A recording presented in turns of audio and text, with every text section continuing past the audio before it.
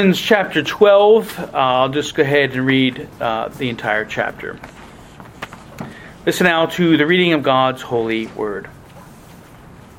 I beseech you, therefore, brethren, by the mercies of God, that you present your bodies a living sacrifice, wholly acceptable to God, which is your reasonable service. And do not be conformed to this world, but be transformed by the renewing of your mind, that you may prove what is that good and acceptable and perfect will of God. For I say, through the grace given to me, to everyone who is among you, not to think of himself more highly than he ought to think, but to think soberly, as God has dealt to each one a measure of faith. For as we have many members in one body, but all the members do not have the same function, so we, being many, are one body in Christ, and individually members of one another.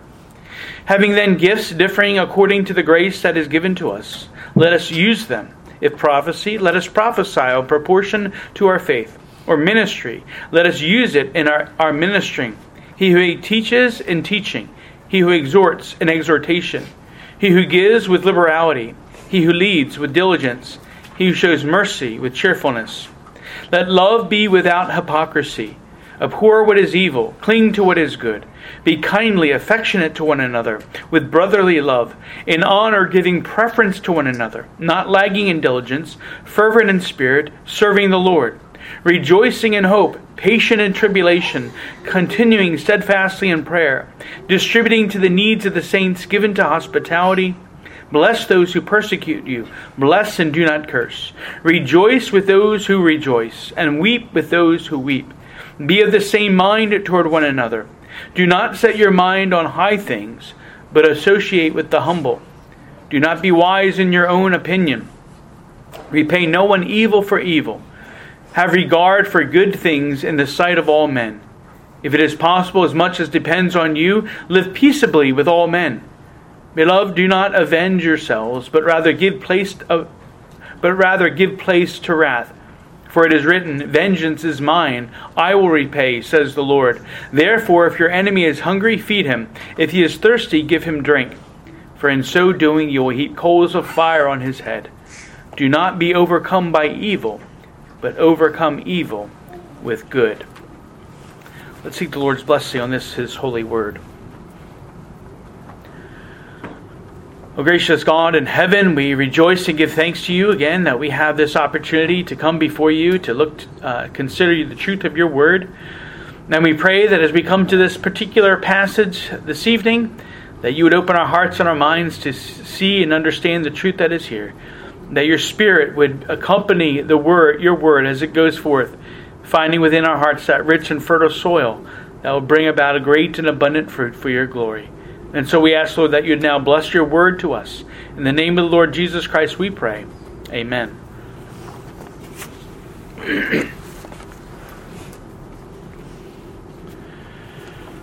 During our times of celebrating the Lord's Supper, we've been considering a call or return back to the basics of the Christian life. That is, those foundational means, duties, and activities that encourage us in our growth in grace and knowledge of God's truth. We've considered such things as obedience to the two great love commands that summarize the entire moral law of God, love for God and love for neighbor. The need to rely on the grace of God as we strive to grow in holiness in our lives. The importance of the Word of God and prayer in our daily lives. And the discipline of regular family worship as we seek to train up our children in the way of the Lord. As we endeavor to do these things, we will not only grow in our faith, but we will also bring glory to God in our lives. And it's this basic of the Christian life that we want to consider this evening. Giving our all and doing all we do for the glory of God, to worship God with how we live our lives. And so not just worshiping God during our times of worship, but even in how we live our lives. This is the reasonable service which the Apostle Paul writes about here in Romans chapter 12. He says in verse 1, I beseech you therefore, brethren, by the mercies of God, that you present your bodies a living sacrifice, wholly acceptable to God. And so the apostle urges that you present your bodies as a sacrifice. Now, he's not talking here about a blood offering for sin. We know that Christ already provided the once for all. He already provided the once for all blood sacrifice to cover our sins. But what Paul speaks of here is more of a thank offering or sacrifice in giving thanks for what God the Lord has done. And first, we want to note that it's a living sacrifice. This implies two things. Again, it's not a blood sacrifice wherein the offering is put to death and then is offered up on the altar before the Lord. No, it's a dedication or setting apart for God's use and service. And because it's an offering or a sacrifice that continues to live, well, then the dedication itself is then to be continual, enduring as long as you live your life. And so as long as we live, we're to offer our bodies as a sacrifice to God. As long as life is in our bodies, we're to honor Him with all that we do with our bodies. And again, as we remember that our bodies are not our own, but have been bought with a price, even the price of Christ's own precious blood. And so the sacrifice is a commitment to continually dedicate ourselves to the Lord and His service. Well, note secondly that it's a holy or sanctified sacrifice. Now this carries with it the idea of being set apart by God. Right? In the Scriptures, things that are washed, cleansed, and purified are often marked things that are holy. Now this is what God through Jesus has done for us, as He graciously justifies us and makes us right in His sight when we believe on Christ. But it's not just the holiness of our justification, but also the holiness that we pursue by God's grace in our sanctification, in our day-to-day living for Him. And so as we strive for holiness in our lives, we achieve it as we, under the guidance and power of the Holy Spirit, we exercise self-control and we keep our bodies pure from sin and wickedness. This we do as an offering to God, to live according to His word and to be obedient to His commands. And so we're made holy by Him through Christ, and we strive to be holy by loving Him and obeying His commands. Well, thirdly, we see that such an offering is an acceptable sacrifice. Now, not every sacrifice made is acceptable to God. Right? Not only must one's heart be right in offering it, but it must be the correct sacrifice that God requires. Now, this is why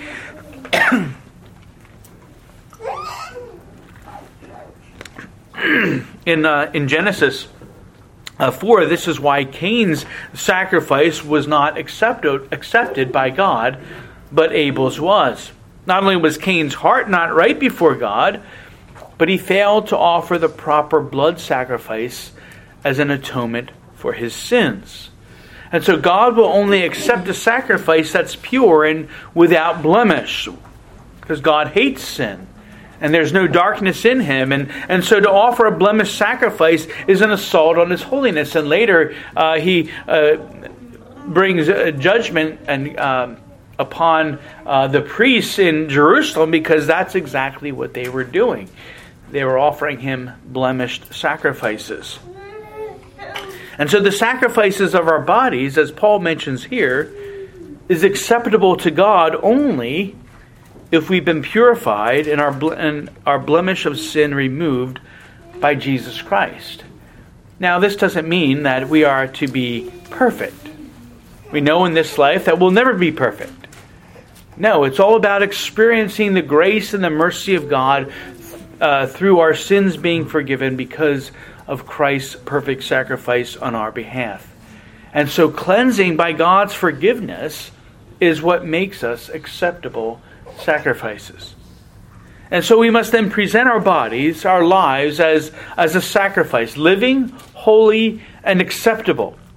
But it's not just bodies and avoiding the sins that you commit with and against the body, but as Matthew Henry points out it involves using of the body as a servant of the soul in service to God. And this is what's indicated in the final part of verse 1 when the apostle says, which is your reasonable service. So this is our reasonable, or some translations may have our spiritual service to God. It's reasonable, that is, it makes sense. When we consider all that God has done for us, it clearly makes sense. It's reasonable. It's our spiritual duty to worship Him in this way, by presenting our bodies and our lives as a sacrifice, as a thank offering, that again is continual throughout our whole lives, that's holy and is acceptable to Him. Now this occurs through God's abounding compassion and mercy. At this point we've already alluded to, but we can't do this on our own merits or in our own strength. Paul notes here that it's through the mercies of God, or through the compassion and the grace of God, that we're even enabled to make such an offering. The chief mercy and grace, of course, was that which is expressed in Jesus offering Himself on the cross as atonement for our sins. And Jesus, the very Son of God, came into the world so that we might have the this life to offer as a sacrifice in praise to God. And Christ came that we might be made a holy sacrifice in Him, that we might be made acceptable in the sight of God. Only through God's mercies can we truly present ourselves as a living, holy, and acceptable sacrifice to God, devoting our bodies, our lives, and all that we have to Him as an offering of thanksgiving. Paul urges this point, again, based on all that God has done for us in Christ. We're to do this now. It's not something that we can put off to some later time. But beloved of God, even now today, I'm urging you, even as Paul is urging the Romans here, by the mercy and the grace of God, to present your bodies and your lives as a continual, holy, and acceptable sacrifice to God. In order to heed this call, though, there are two necessary elements. First, in verse 2, do not be conformed to this world, but be transformed by the renewing of your mind. Paul's warning here is that we're to not be conformed to this world. That is, we're not to follow after the pattern or the way of this world. And here the world means all the evil, the wickedness, and the sin that exists all around us. If you're to conform to this world, well then you're no longer going to be holy. You're no longer going to be acceptable. And because the wages of sin is death, well then you will no longer be alive in Christ Jesus. But you would be dead in your sins and transgressions. And so turn away from the sins. Turn away from the evil trappings of the world and flee from them. Don't look back. But set your eyes upon the Lord Jesus Christ and turn your hearts toward Him. Jesus warns in Luke 17, He has this significant warning that He gives to His disciples. Remember Lot's wife. Recall the story of Lot and his family in Genesis 19, where the cities of Sodom and Gomorrah, which stand throughout the Scriptures as pictures of all that is worldly, a corruption, sin, and wickedness. And then the two angels visit Abraham's nephew Lot, who was living there in Sodom, and those angels urge Lot and his family to flee at once. And really, as you read that passage, the angels are basically drag Lot and his family out of the city, and as they're fleeing from the city, the angels caution them to not look back. Not even for a moment. Don't turn your heads to mourn for the wickedness and the sin that you're leaving behind. But instead, cling to purity, focus on holiness, and pursue the peace of God that surpasses all understanding. Don't look back. But as we remember Lot's wife, she did look back, yearning for the wickedness and sin that she left behind. and she was immediately struck and turned into a pillar of salt. No longer living, no longer holy, no longer an acceptable sacrifice. We're called to not be conformed to this world, but to be transformed, to be changed into a different entity, to become a new man and a new creation. And this is done by the renewing of your mind that comes through the renewal of your hearts in Christ Jesus. And if your heart and mind have been renewed, then your thoughts and focus are no longer on the worldly things and temptations, but they're set on the things above, the heavenly things, as Paul notes in Philippians 4. Finally, brethren, whatever things are true, whatever things are noble, whatever things are just, whatever things are pure, whatever things are lovely, whatever things are of good report, if there's any virtue, and if there's anything praiseworthy, meditate on these things. Don't look back on the sin and what you've left behind, but look upon Christ and look upon these heavenly things. Indeed, it's a renewed mind and heart that enables you to be presented as a living, holy, and acceptable sacrifice. And when this is accomplished, it proves the will of God.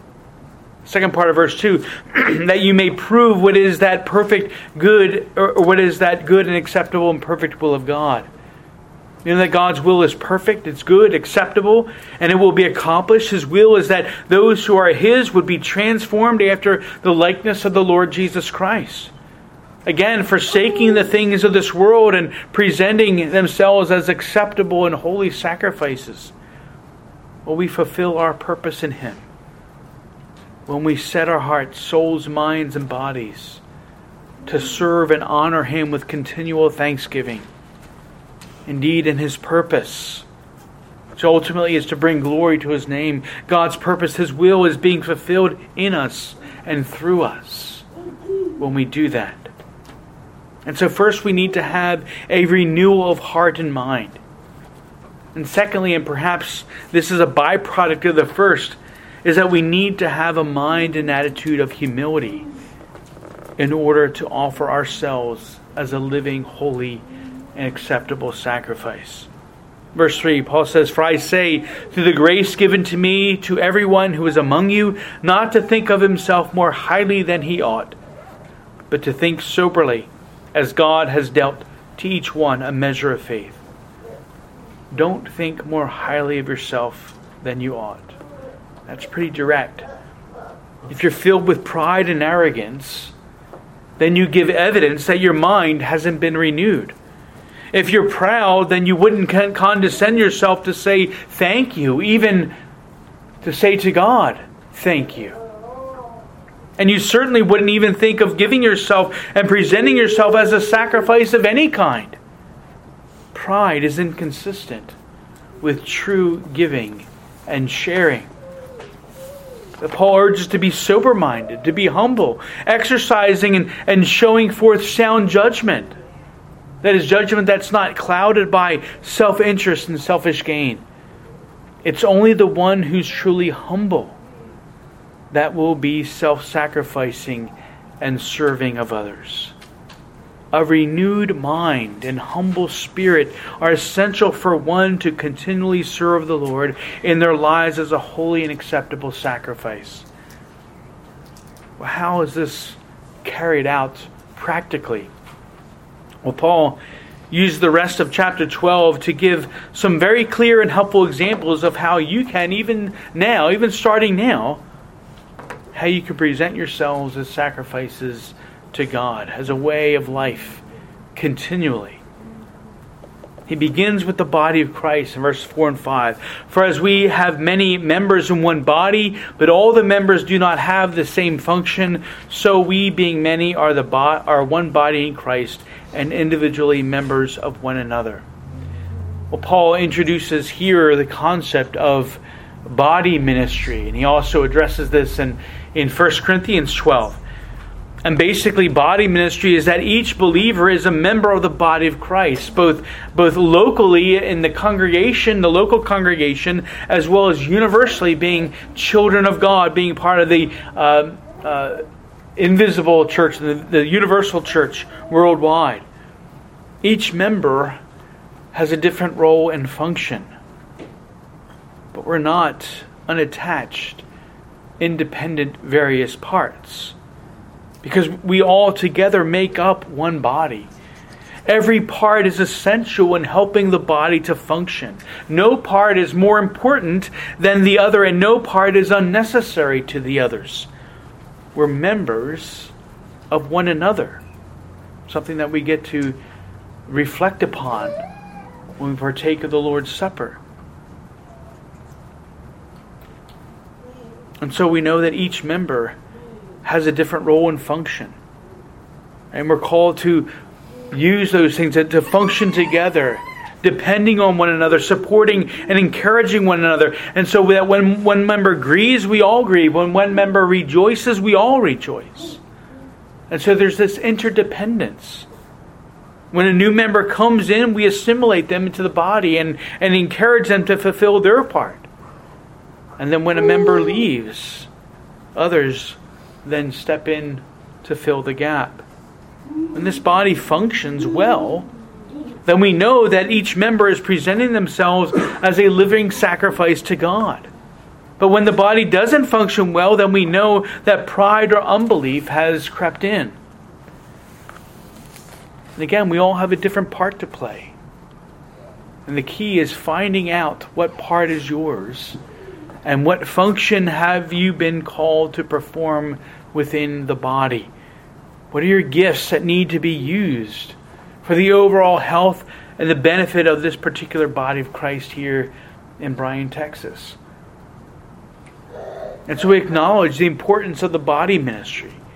And we carry out that ministry by using the gifts that God has graciously given to us. And again, here Paul mentions several in verses 6 through 8.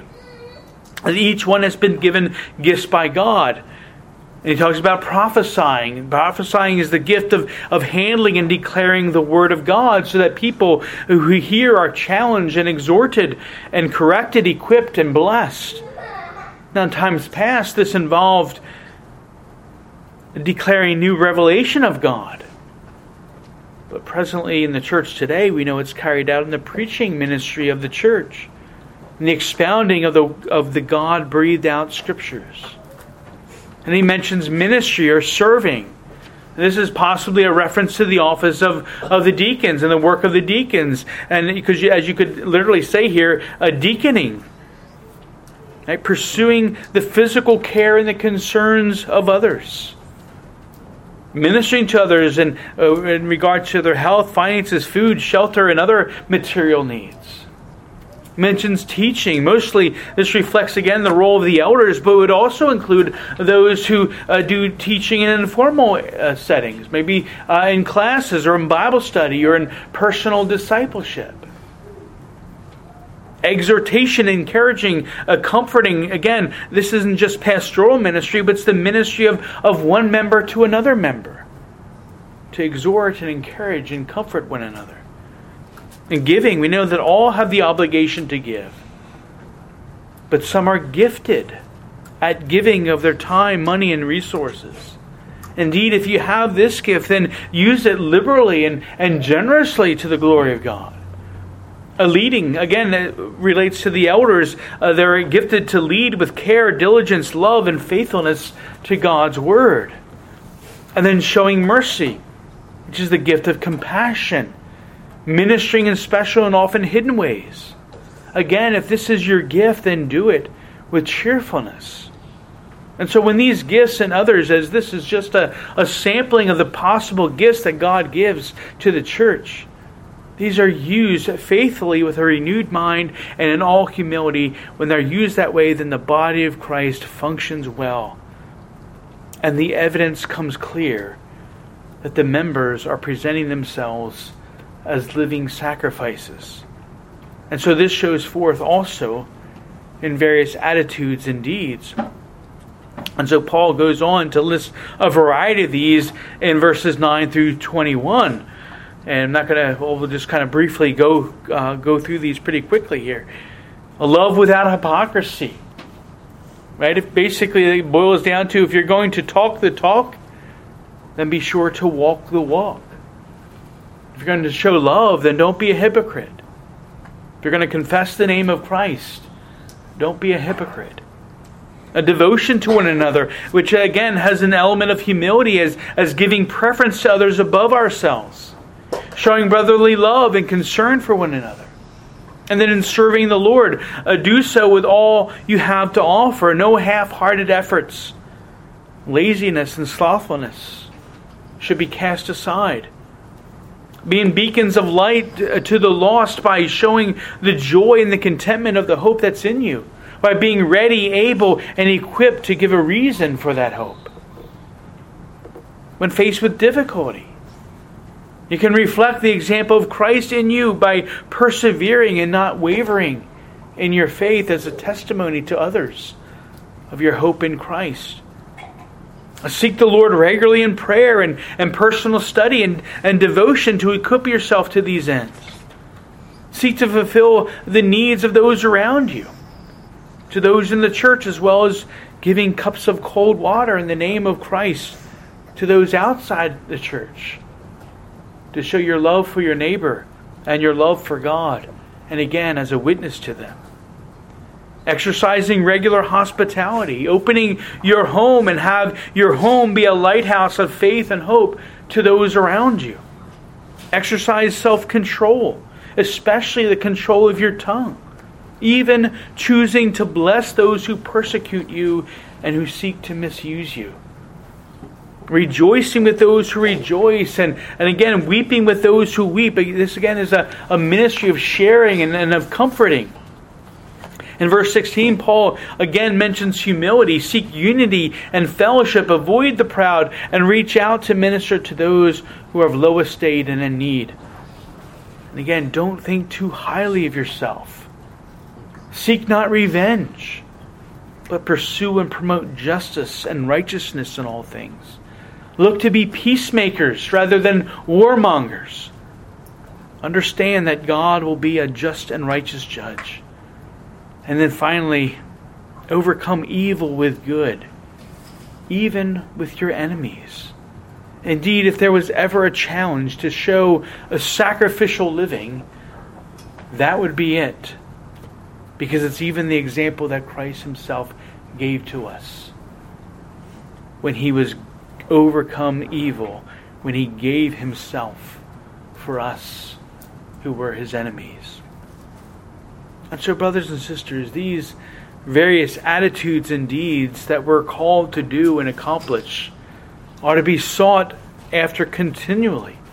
Again, as long as you live, you're called to offer up a holy and acceptable sacrifice to God. And you can only do this by being renewed in your heart and mind by the grace of God, and by demonstrating the same humility that Christ showed by offering up himself as that once for all sacrifice for our sins. Challenge yourselves then. Challenge yourselves this evening by asking yourselves these questions. Am I presenting and giving to the Lord my life as a living sacrifice for his service and glory? Am I doing this continually? And if not, why not? What is keeping me back and preventing me? If there is something that's preventing you, then seek the abundant mercies of God and his forgiveness, that you can then present yourself as the holy and acceptable sacrifice that he so desires. For by doing so, you worship him and not only serve Christ and the body of Christ, but you give glory to God forever and ever, to the praise of his name. Amen. Oh, gracious God and Heavenly Father, we rejoice and give thanks to you for your word. We thank you for this challenge and reminder to present ourselves, our bodies, as living sacrifices, holy and acceptable to you, with our hearts and minds transformed by your grace and your mercy and the work of your Spirit in us.